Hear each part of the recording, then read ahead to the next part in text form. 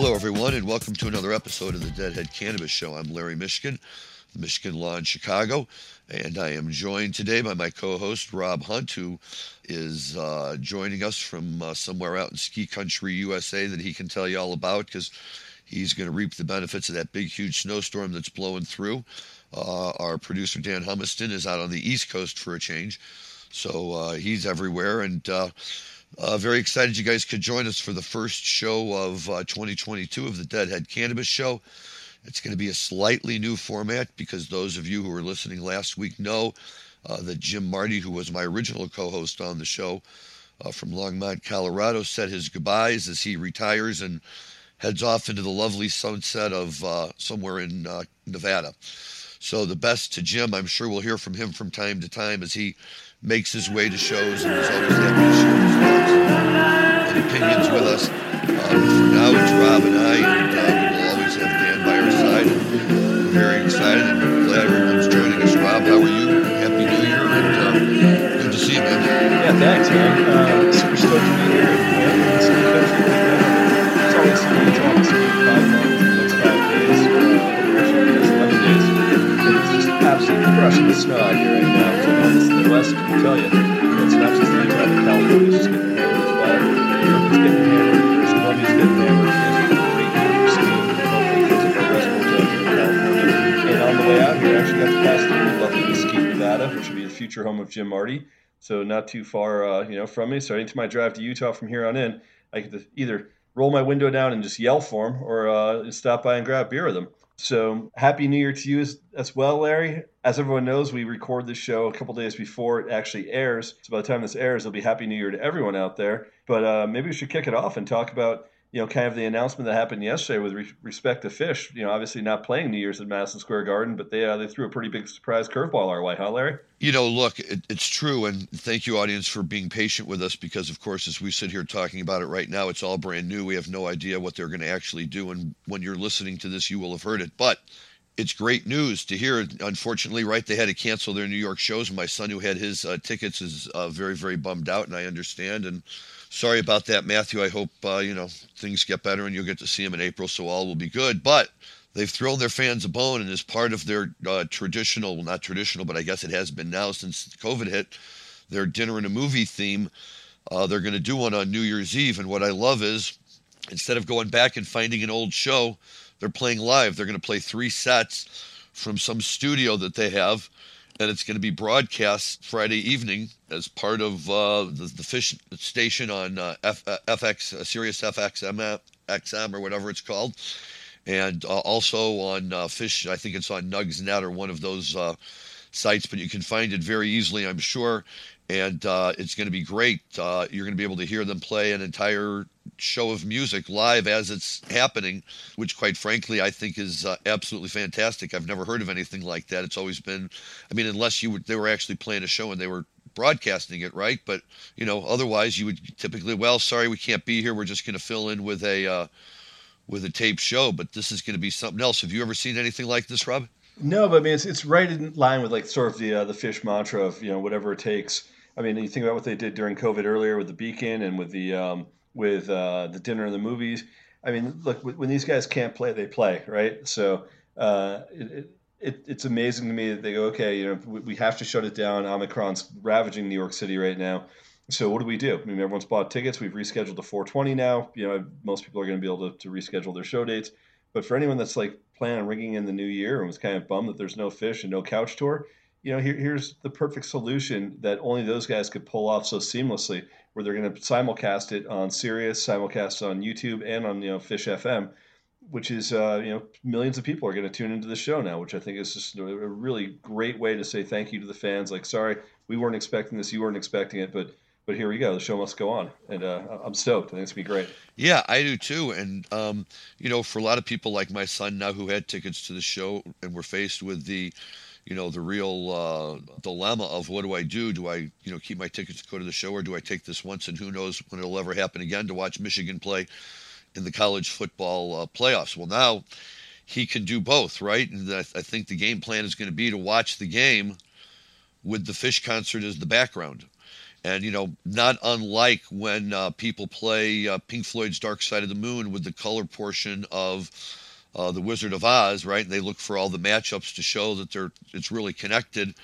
I'm just wondering how often it'll be that we'll see a peak play on the field by one of the teams, corresponding with, a really, really hot musical peak, and whether they'll be able to play off that karma with one another and create something. But either way, I think it's going to be a lot of fun, and my hat's off to Fish for doing it. I think it's a great gesture, and God bless them for taking the time to play, a whole show. What a great thing. Well, all I know is I'm super fired up about New Year's. Really fired up about how this entire year has gone for this show and for this program. So to Larry and to Jim also, and definitely to Dan Humiston, and to all our fans out there, guys, you've gotten us really excited about doing this show. We've watched our numbers and our listenership go up over the last couple of months, to a point now where Larry and I sort of joke about, like, wow, people are actually tuning in. So we say it once in a while, but thank you to all our listeners for a great 2021, and we're really, really stoked about what we can do in 2022. So for everyone that's out there, thank you for a great year and for really making it fun for us to get into the studio and do this every week for you guys. Absolutely, I couldn't have said it better myself. We're nowhere without our listeners, and I still get a kick out of the fact that anybody's interested in anything I have to say about anything. Of course, that's just conditioning from my wonderful boys at home who love me dearly, I'm sure. But nevertheless, this has been great. And while I was, very sorry, I think we all were for, to see Jim go, and the element that he takes out of the show. Again, this is a guy who was there at the very beginning of time, practically, when marijuana was just finally sticking its head out of the closet and saying, we can be legal and we can operate in a way where people can smoke and not go to jail. And to lose anybody like that is always a tough blow. But luckily, we have Rob Hunt, who's been with us long enough now that he's as much part of the show as Jim and I. We've got Dan still calling the shots from behind the scene and keeping us honest. And, thank God. What a great topic. There's always going to be a million dead shows to talk about. I've seen the T-shirt, so I know the number. What is it, 2,000 and something, 500 dead shows or whatever. We've got plenty of time before we get close to running out of topics to talk about there. And even as you'll hear today from some of the music we're going to play from a show that we found we really like, there's some really fun stuff there. So actually, really quickly, we do have a show today. It's from January 3rd, 1970. So that parks it out at 52 years. And it's actually an interesting show because it's played in New York at the Fillmore. And as we'll talk more about later when we get into the show, they happen to be out there because it's the only time in their history when they do a New Year's show somewhere other than the Bay Area. They played in the Boston Tea Party for a couple of nights over New Year's and then go to New York.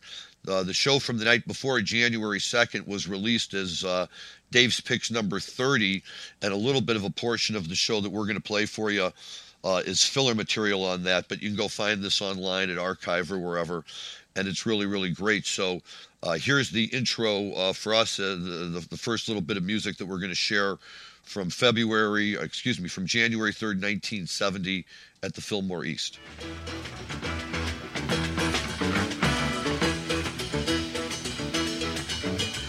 Spanish lady come to me, she lays on me this rug. We let the fire round and round, and tremble and explode. Left the smoking crater of my mind, I like to blown away. Well, the heat come round and busted me for smiling on a cloudy day. Coming, all round, coming around.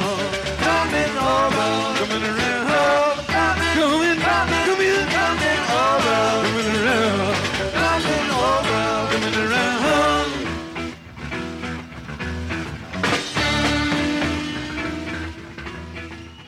Lots of good stuff to talk about there, Rob. I gotta say, I love the early 70s other ones because in my mind Neil's still there. Neil Cassidy's still there. So when you actually have a song that's written about you, I mean, it's bad enough the guy had a book written about him on the road, but the fact that he also has the years with Kesey and then has a song written about him by the Grateful Dead. That's true psychedelia, I think, as far as the early 70s. Everyone gives Dark Star all the praise, but the other one during that period was just straight fire. I agree. It's always wonderful, and it was always a pleasure to hear it, no matter when. But back there, yeah, I mean, you hear their voices so young and so, strong and really belting out the lyrics and playing it. And it's funny because here they are in 1970 belting out the lyrics. And, Bob's lyric is what? That the heat came by and busted me for smiling on it. That just happened the year before. It was like brand new. It's one of my favorite lines. Yeah, it's absolutely one of my favorite lines the Grateful Dead play. Which, sort of summing up, just keeping me down for who I am. Yep. No, I love that. I love that line. I love how it got worked into that tune.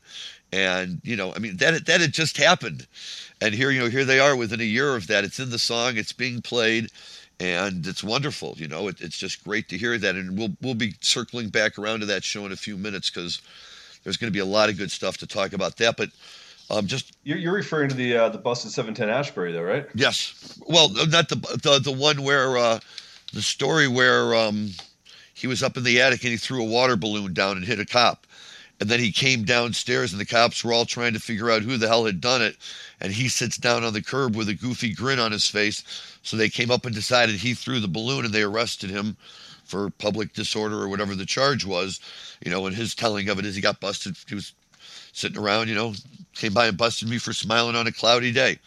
So if I ever get a chance to interview him, that's guilty or innocent. I want to know. It's such a great story, isn't it? It really is. And that's the beauty of Bob Weir. That could only be Bob Weir. That would never be Jerry. That wouldn't be Pigpen. Phil wouldn't be doing that kind of nonsense. That's Bob Weir. That's what he did. And, it inspired wonderful moments in Grateful Dead songs. Yeah, and I love the way that song evolved over the years. And I love the way it started dropping in the massive fill bombs. I love the in the late 80s, all the distortion going into the second verse where, Dan Healy would just mix it up where, if you were high in that audience, it was sometimes frightening how distorted it got. Oh yeah, definitely. They would definitely have some fun with that. And yeah, you're right. It could really make, I suppose, or break your evening under the circumstances. But typically, it was all for the good. And it was we'll talk, right? It's just such a great tune that, here it is 40, 50 years later, and you could still, hear them play it, at least up till the very end. With pretty much the same vibrancy and the same, Bobby always jumping right into it and loving it, and Phil, as you say, with those wonderful bass bombs. What a great tune! Yep. I think that and the wheel were consistently always my favorite songs coming out of space. I would agree. Because I mean, without Cryptical, and when they just mostly played just the other one for our generation. Somewhere in the middle of space, you would start hearing it, right? They threw out just one or two little notes, but those of us who knew what we were looking for heard it. And then you're just, okay, it's going to be the other one. Go take a piss. You got 10 minutes. Let's go. Right? And then boom, all of a sudden, right, on target, they, like you say, just roll into it like that and boom. Yeah, right.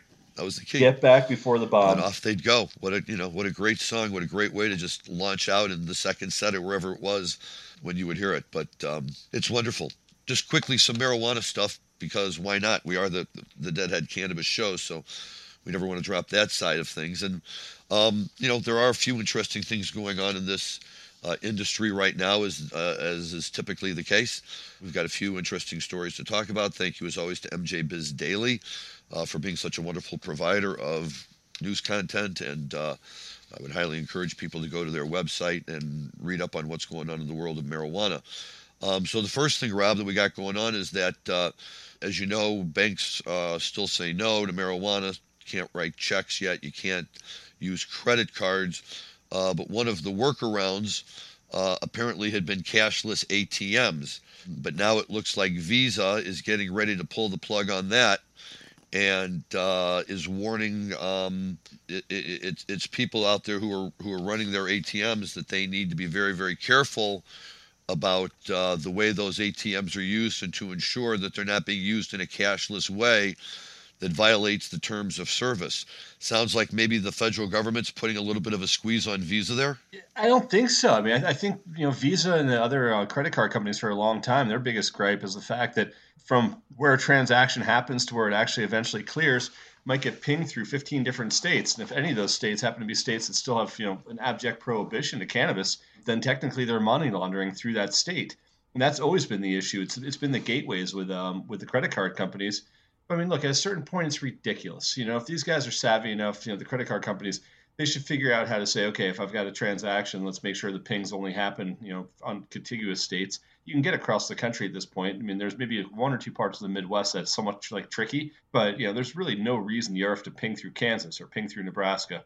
So the whole thing to me is at this point nonsense. It made sense when there's only like 8 or 9 states that were legal, but now that there's 38 states that are legal for medicinal, and half the country is legal for adult. I mean, look, I'm in Utah, man, Utah, and I'm seeing billboards right now for medicinal cannabis delivery services as I drive to the mountain today.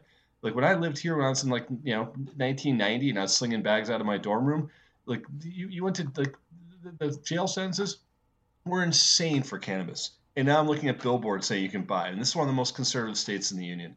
So if Visa can't figure this out, or MasterCard and Discover can't figure this out, I mean, look, guys, it's long past time. Get your shit together and figure out how we're actually going to be able to at least have a safe transaction across the counter that doesn't involve cash. And if your ATM systems were the workaround before, stop trying to shut it down. It's like you're sticking your finger in a dike. It's ridiculous. Well said, and with good attitude. I like that. It's you're right. It is a very frustrating issue, and you and I both, I'm sure, have so many clients out there for whom this is really such a problem on both ends. Guys who run ATM machines, and a lot of these dispensaries, for whom this is a huge savior to having to collect all of this cash and deal with all of that, and technically being the rules, right? They're not running it through the Fed. It's a direct credit debit type of relationship, which for a long time I think has given people kind of the comfort that, that's good cover and we should really be okay here. But yeah, I do understand the money laundering problems that a company like Visa runs into, and that sucks. But I would much prefer to see them concentrating their energy on how they're going to find a way to be able to do it in those 38 states, and tell the other states, look, it's not going to involve you. If and when you ever come on board and you want the service in your state, let us know, and we'll flip the switch or whatever we have to do and bring you guys online as well. And that may be easier said than done, I recognize. But nevertheless, I think that it's, everybody says, well, we need medical marijuana, we need adult use. And one of the reasons that's consistently cited is the safety factor. We're taking it off the street, right? We're taking it indoors. We're making it safe. It's a safe transaction. But it's not a safe transaction when you have to walk to the dispensary with $500 in your pocket. And it's not a safe transaction, right? When you don't have an ability to just make a payment that allows nobody to have to hold on to all the cash. And so at the end of the night, the poor guy who runs the dispensary doesn't have to come outside with 3 people in 3 different duffel bags and hope that he's not the one that gets followed by whoever's sitting outside and thinks they may want to do it. And I don't mean to overblow this. We don't hear that much about it, but it does happen from time to time. And why not? There's a lot of cash lying around. And to consistently sit there and say we're not going to alleviate that problem strictly because we have to continue the charade that marijuana is a Schedule I controlled substance and therefore ineligible for any of these types of services seems kind of stupid by now. Yeah, look, and I'll give you an anecdote on that. I ran a panel last week at the NCIA show in San Francisco. And my panel was on, kind of the California market, and I had some of the bigger CEOs of the industry sitting on my stage. And so I did my interview with each one of them prior to going on stage and said, is there anything you specifically want to talk about? And one of them, runs a multi-dispensary operation in California where the principal places of business, was Oakland, and he owns the Bloom dispensaries. And I said, Oakland, it's a great market. It's a terrific cannabis market. And his answer to me is, yeah, when we're not getting robbed, it is. It's like, and I was like, seriously, is it that prevalent? He's like, yeah, we've been robbed like 3 or 4 times. And I said, I knew last year, like during the riots, you were having some issues. He's like, no, man, it's been happening all the time. And the reason it's happening all the time, is because there's cash there. I mean, it's the old adage, like, why do you rob banks? That's where the money is, right? Why do you knock over dispensaries? Because they're sitting on piles of cash, right? If there was nothing in there, and you want to be a drugstore cowboy and go after the weed, okay, I get it. You can probably try to get behind the locked rooms, but what you're going to get is kind of like going to a 7-Eleven where you can only get whatever's available. It's not in the drop box, or same thing like a pharmacy. But when you're sitting on that much cash, it is a very, very attractive soft target. And it makes no sense to give that There should be nobody in law enforcement that wants that. Yeah, it seems so logical, and yet here we are, for some states almost 10 years later. It's really amazing that after all this time, politics, whatever you want to call it, that we haven't been able to get together and really get this issue resolved. And it's a shame to see, that even if we take it as, Visa being put in a position by the federal government or based on its own concerns as to what the federal government might think, you know, Visa shouldn't have to have those concerns either. They shouldn't have to be the heavy in this situation. They should. I would love to see a market where they don't have to worry about it. Sign your ATM deal, go do your ATM. If you want to do cashless for marijuana dispensaries, knock yourself out. As long as you can submit us the proper paperwork at the end of the day, why not? Yeah, I mean, the bottom line is from an AML KYC perspective, which is anti-money laundering, know your customer. Visa shouldn't be the one has to worry about that. It should be the dispensary itself, and they're already taking the risk by making sure they're checking IDs and making sure they're checking medical cards if they need to. At that point, the customer for Visa has already done the AML KYC work. So I don't want to belabor this point, but at a certain point, this whole thing is ridiculous, and I think we're long past ridiculous now. I do too. So we agree on that. We'll see what happens, and hope that people come to some common sense and let us move on forward in a more civilized manner. The next story that I saw is this guy who's writing and saying that based on what he's seen, that in states that limit marijuana licenses, the number of marijuana licenses issued, so that's pretty much just about every state except for California, Colorado, Washington, Oregon, Oklahoma, right? He said otherwise, it benefits only the multi-state operators who operate in those states. Now, it's fascinating he says that because I've always thought that Illinois was such a fascinating example of the way this market works. I think that pretty much universally people were not impressed with Illinois' medical market, the way the program was run, and the fact that a lot of people barely survived and many didn't survive. But yet, a number of these guys who got licenses in Illinois just to be medical operators in this same market, either by, foresight or, by necessity or, the ability to recognize what they could do, they've set themselves up as some of the largest MSOs in the country right now, right? We got Cresco and GTI and, Curaleaf that bought out Grassroots and Pharmacon while it was still here before that was purchased, and Verano, of course, and Revolution, and all of them. There's so many of them here in Illinois, and they're so successful here. So to me, already I look at that and I see that, that seems to be evidence. Now, I guess in the long run, on a bigger picture, a lot of it plays in more to price control, right? So that in Illinois, where there's a limited market, the price is very, very high. So it drives many customers in Illinois back to the black market, for which there's plenty of marijuana, because as we've talked about, and this guy mentions again, such a large percentage of California's annual crop is sold outside of California. And, but if you have a state, even like Oklahoma, right, where anybody who wants in can get in, then the market takes care of itself on the pricing end. And, people have to compete with real competition.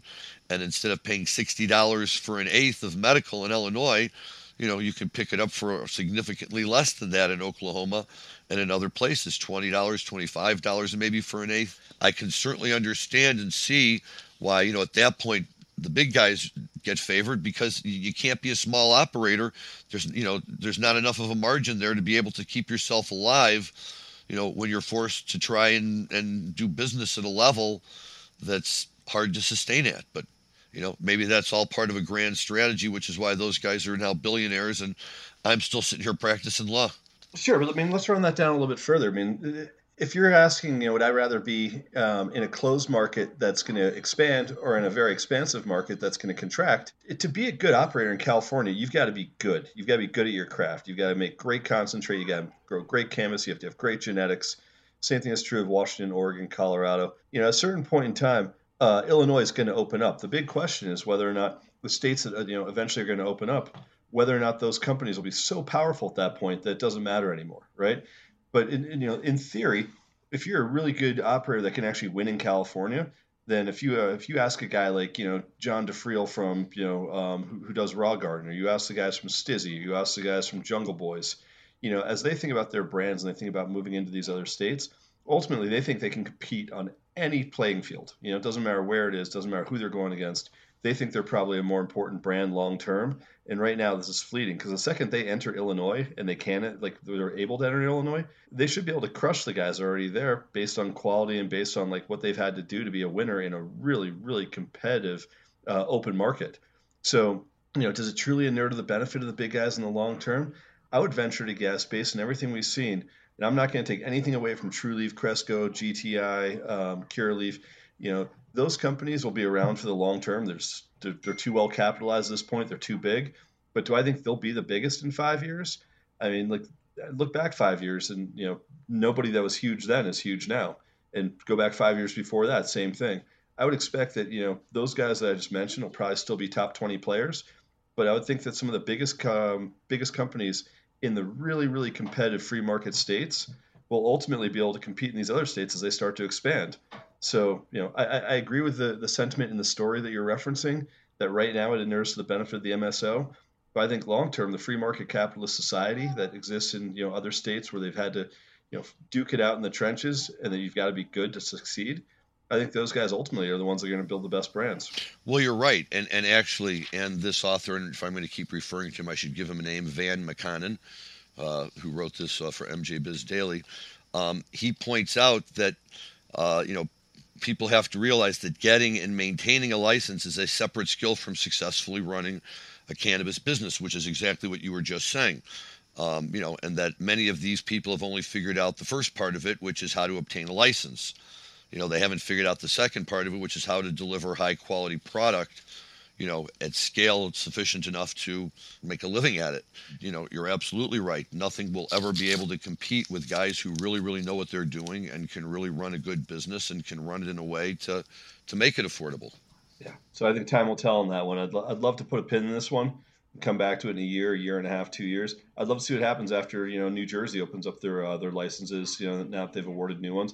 I'd love to see what happens in Massachusetts now that they're still expanding, and see how some of those guys are doing, or even when New York actually goes adult use under Hochul. We're going to see some big changes in some of these very, very confined states as they expand. And I'm really curious to see whether or not the guys that think they can win because they're better capitalized. And I'll give you a great comp here, which is that in Canada, the Canadian LPs were the dominant players for so long. And all those guys now are losing in market share just really, really quickly to the craft boutique guys that are putting out the best product. And they've got two choices. Either they can continue to lose market share, or they can buy them. And a lot of these smaller operators are happy to get bought for, massive gains in order to stave off the inevitable, which is that quality will always win. Well, that's very true. And that's actually a great segue to this final article that caught our interest, which is just a very quick recap of how the marijuana mergers and acquisitions market absolutely sizzled in 2021 and is poised for a hot 2022. And I know you're very much right in the business, right in the center of that business in that market.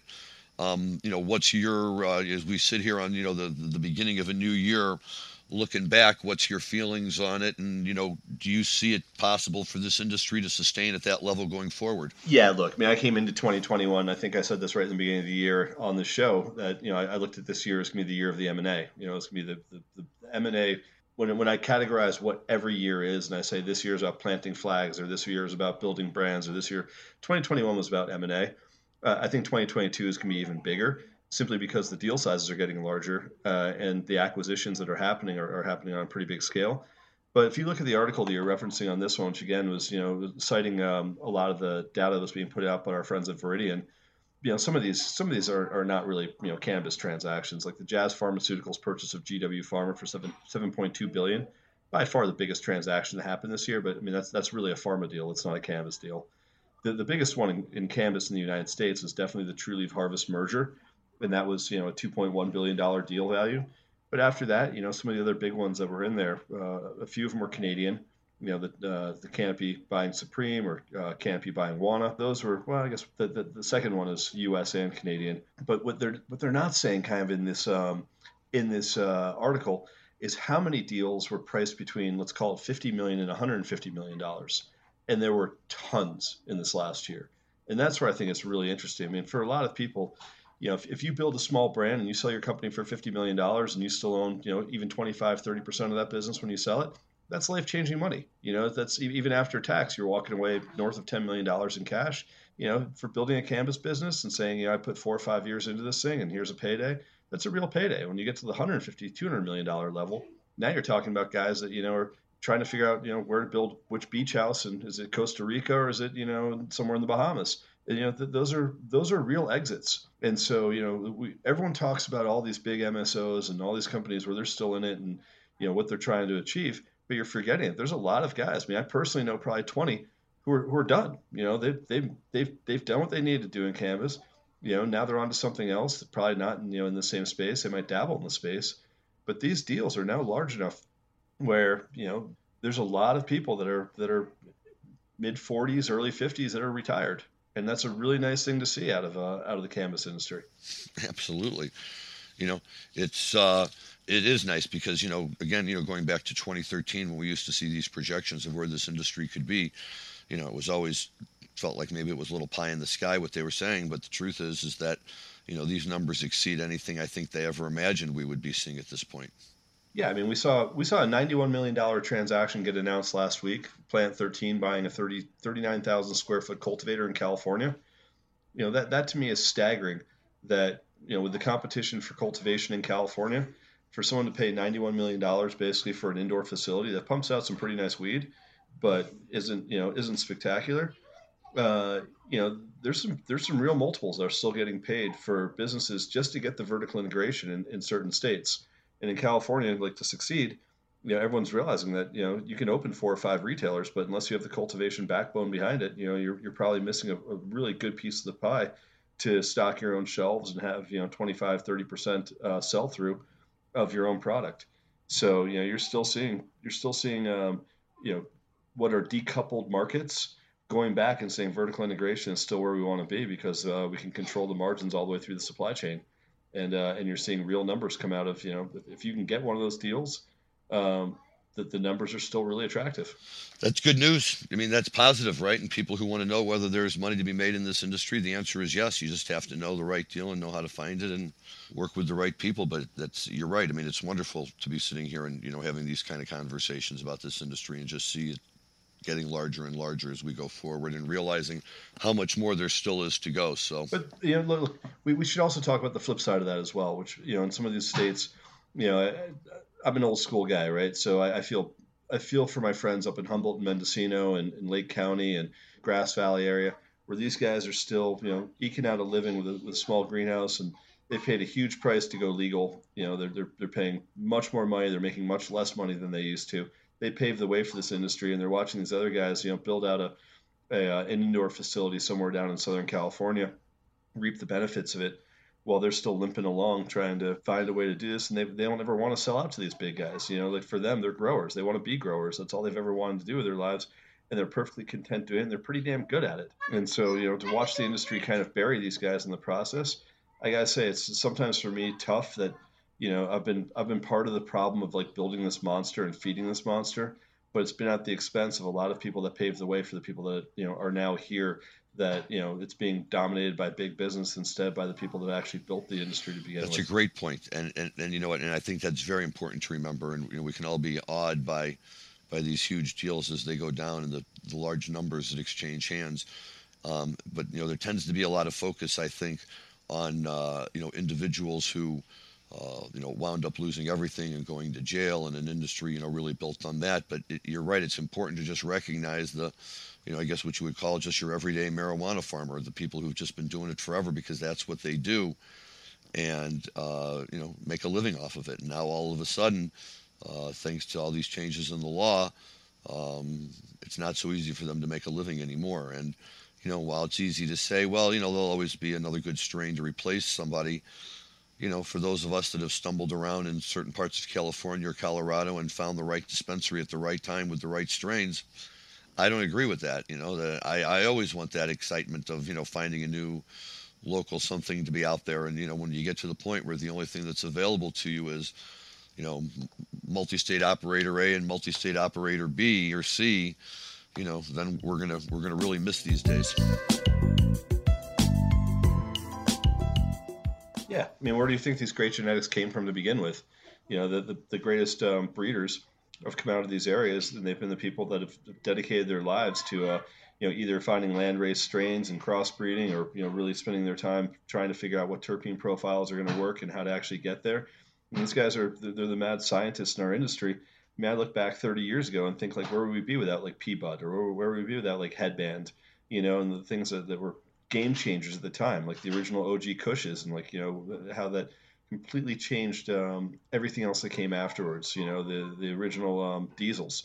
Those guys that were doing this stuff and putting their liberty on the line, and then figuring out and speaking to other guys. Where there was basically a coconut telegraph of really, really don't say a word about this unless either or you don't. Those are the guys that created this, and now all of a sudden there's like all this generic stuff out there being done in these massive commercial warehouses that to me is not that interesting. But at the same time, like that's like what's attracting the Wall Street capital, because it's scale. It's no longer craft.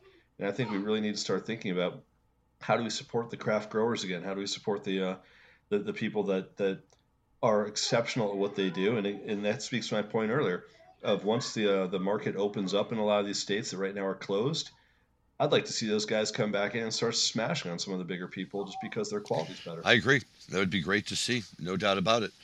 And it's something that would be wonderful for our industry.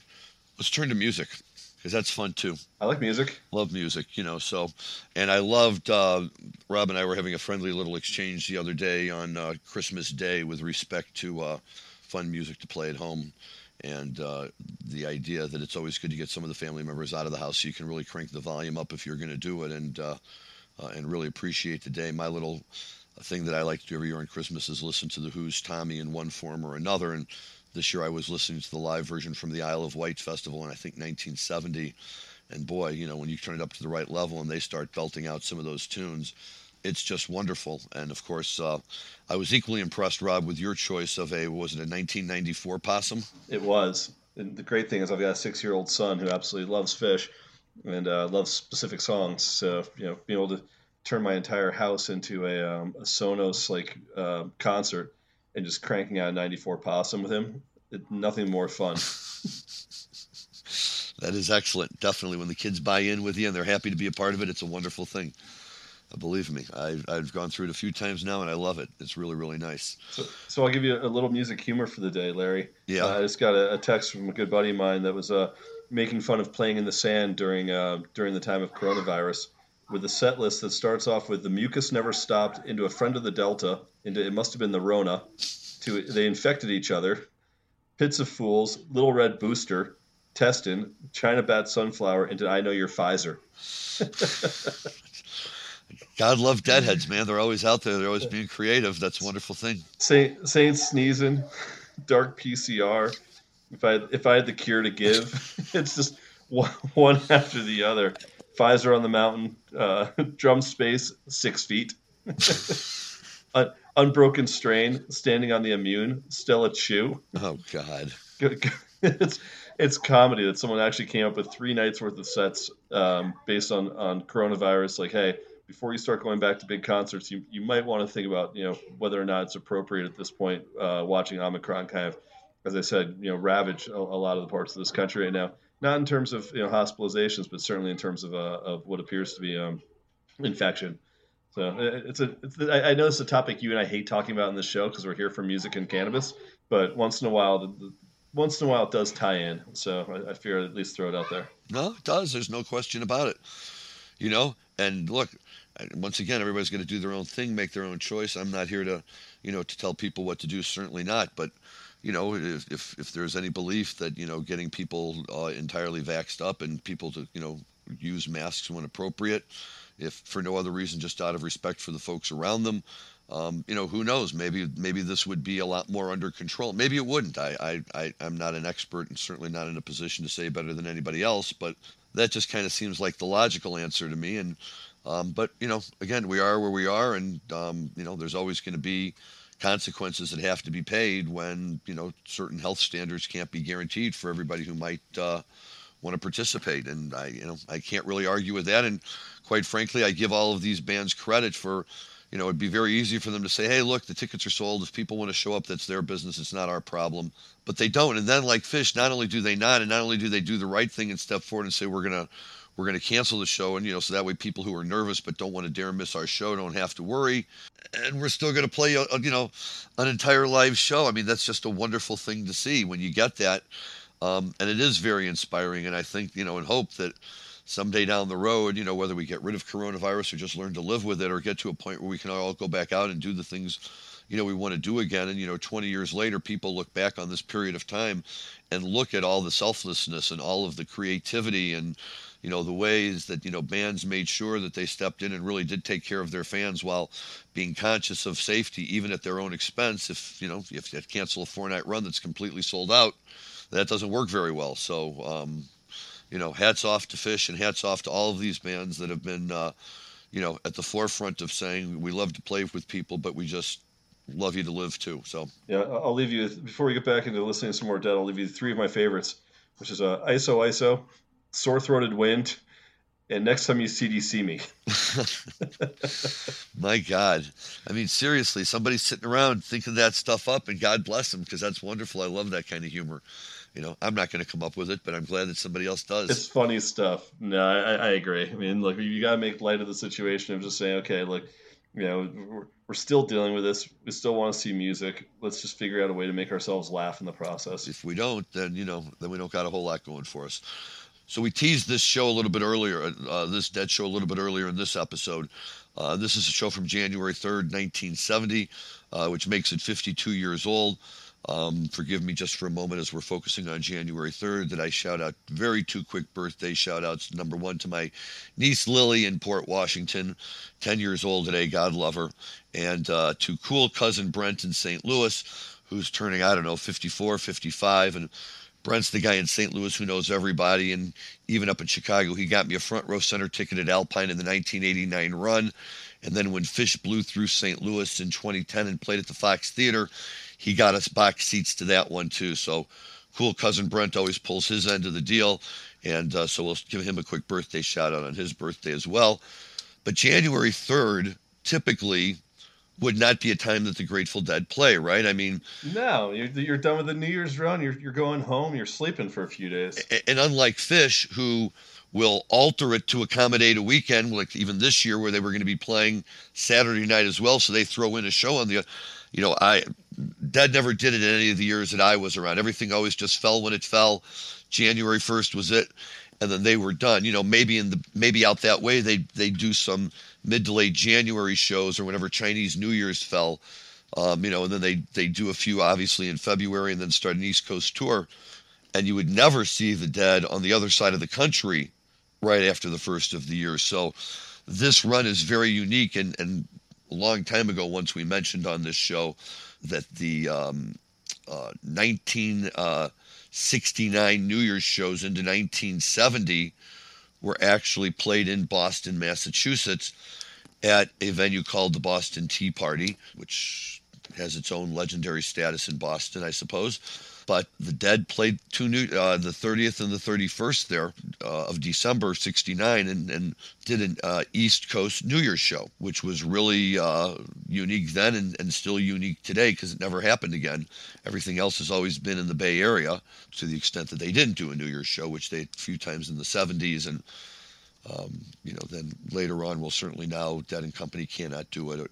Phil can't do it just because of everything that's happening. But boy, if you lived on the East Coast that year and you had a chance to catch the New Year's shows in Boston, and now they're going to come into New York and do a few shows at the Fillmore East. And like I say, the night before January 2 is the show that's featured on Dave's Picks Volume 30 and well worth listening to.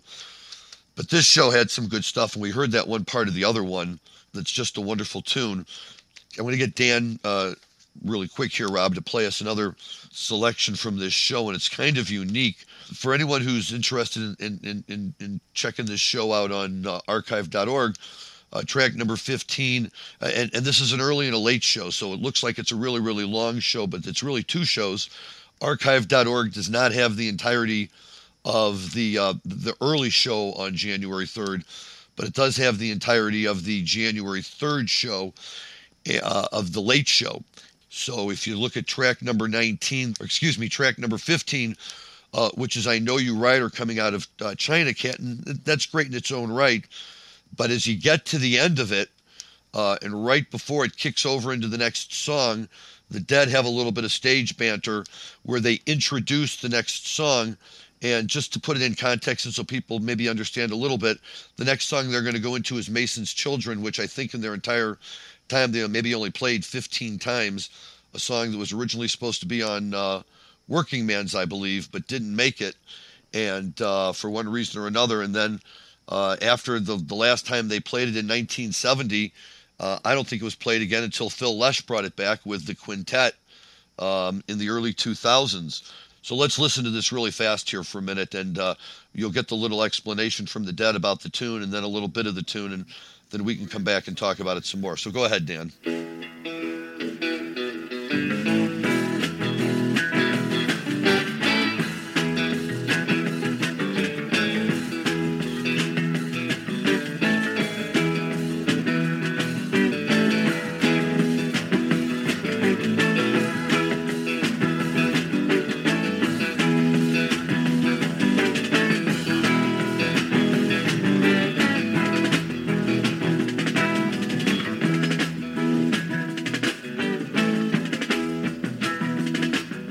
The Mason died on Monday. We bricked him in the wall. All his children grew and grew. They never grew so tall before. They may never grow so tall again. I got to tell you, you tell me if you agree, I love that backbeat or whatever the drummers are doing right before the vocals. It's wonderful. Whatever they're doing, I love it. Yeah, it's a lot of fun, and I love the banter. I mean, stage banter is something that's so rare, especially during that period.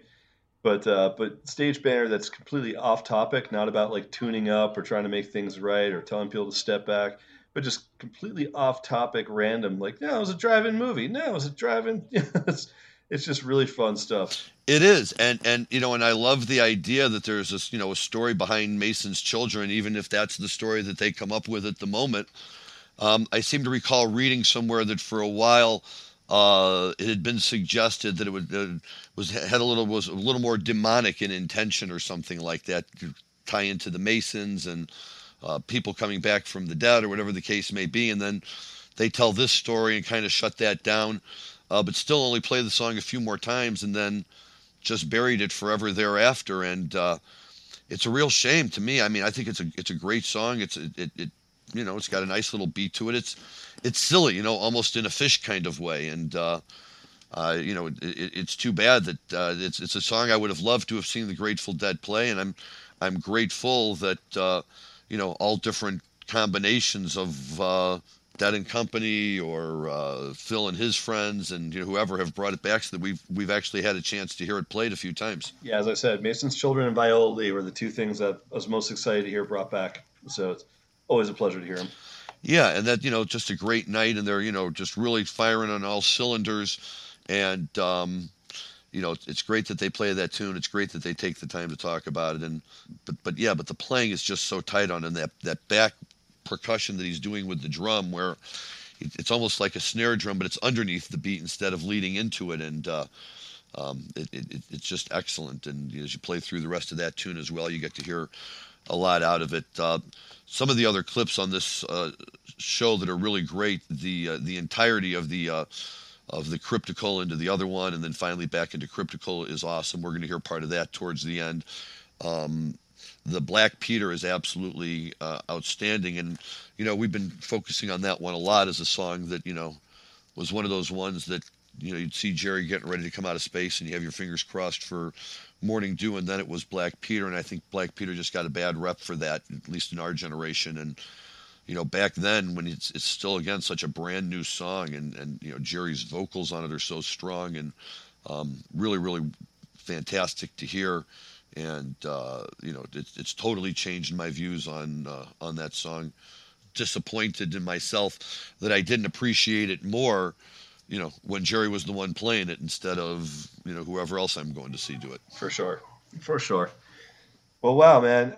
Always so much fun, Larry. And I got to think that, it is New Year's time. It's celebratory time. I hope everyone out there has got great plans. Hopefully your plans weren't ruined, going into New Year's. But if you're anywhere on the West Coast, I highly suggest go to the mountains, go skiing, go snowboarding, get out there, do something fun this holiday season. Now that we've all taken some time with family, now let's let loose for a little bit and really celebrate into 2022, which I've got to think is going to be a better year than the last two. I'm convinced that we're about to get a really great year coming.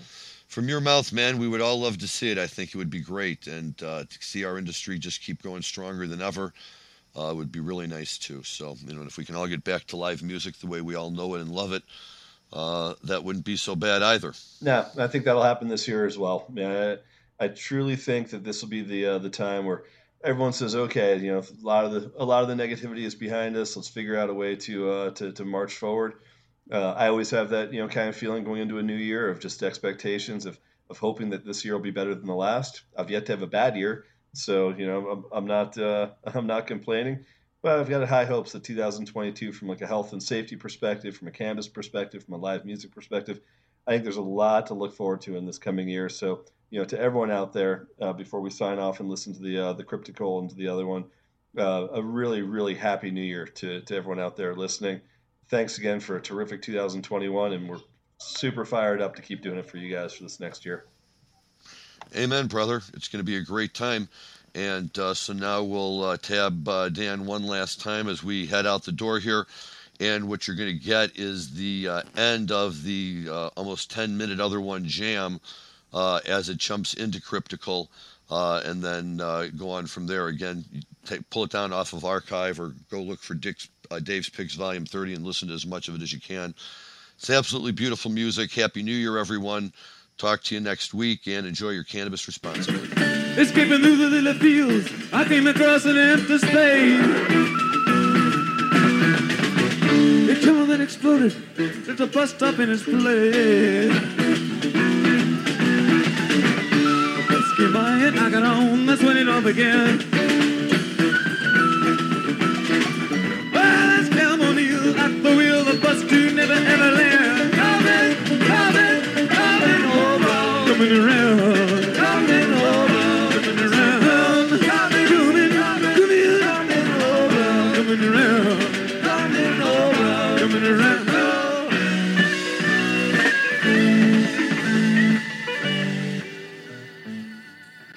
When the day ended, with rainbow colors blended, his memory remained unbended. He had to die. Thanks for listening to today's show. To check out more great cannabis podcasts, go to podconnects.com. Here's a preview of one of our other shows. How do cannabis CEOs balance growth and optimization strategies? What is THCO, Delta-10, and CBNA, and why should you care about these minor cannabinoids? And why isn't the endocannabinoid system covered in medical school? Most people think they're up to date in trends in the cannabis industry, but they're about 6 weeks behind. Learn about what is truly next in the cannabis space by joining myself, Brian Fields, and Kellen Finney every week on the Dime Podcast, and of course, on PodConnects.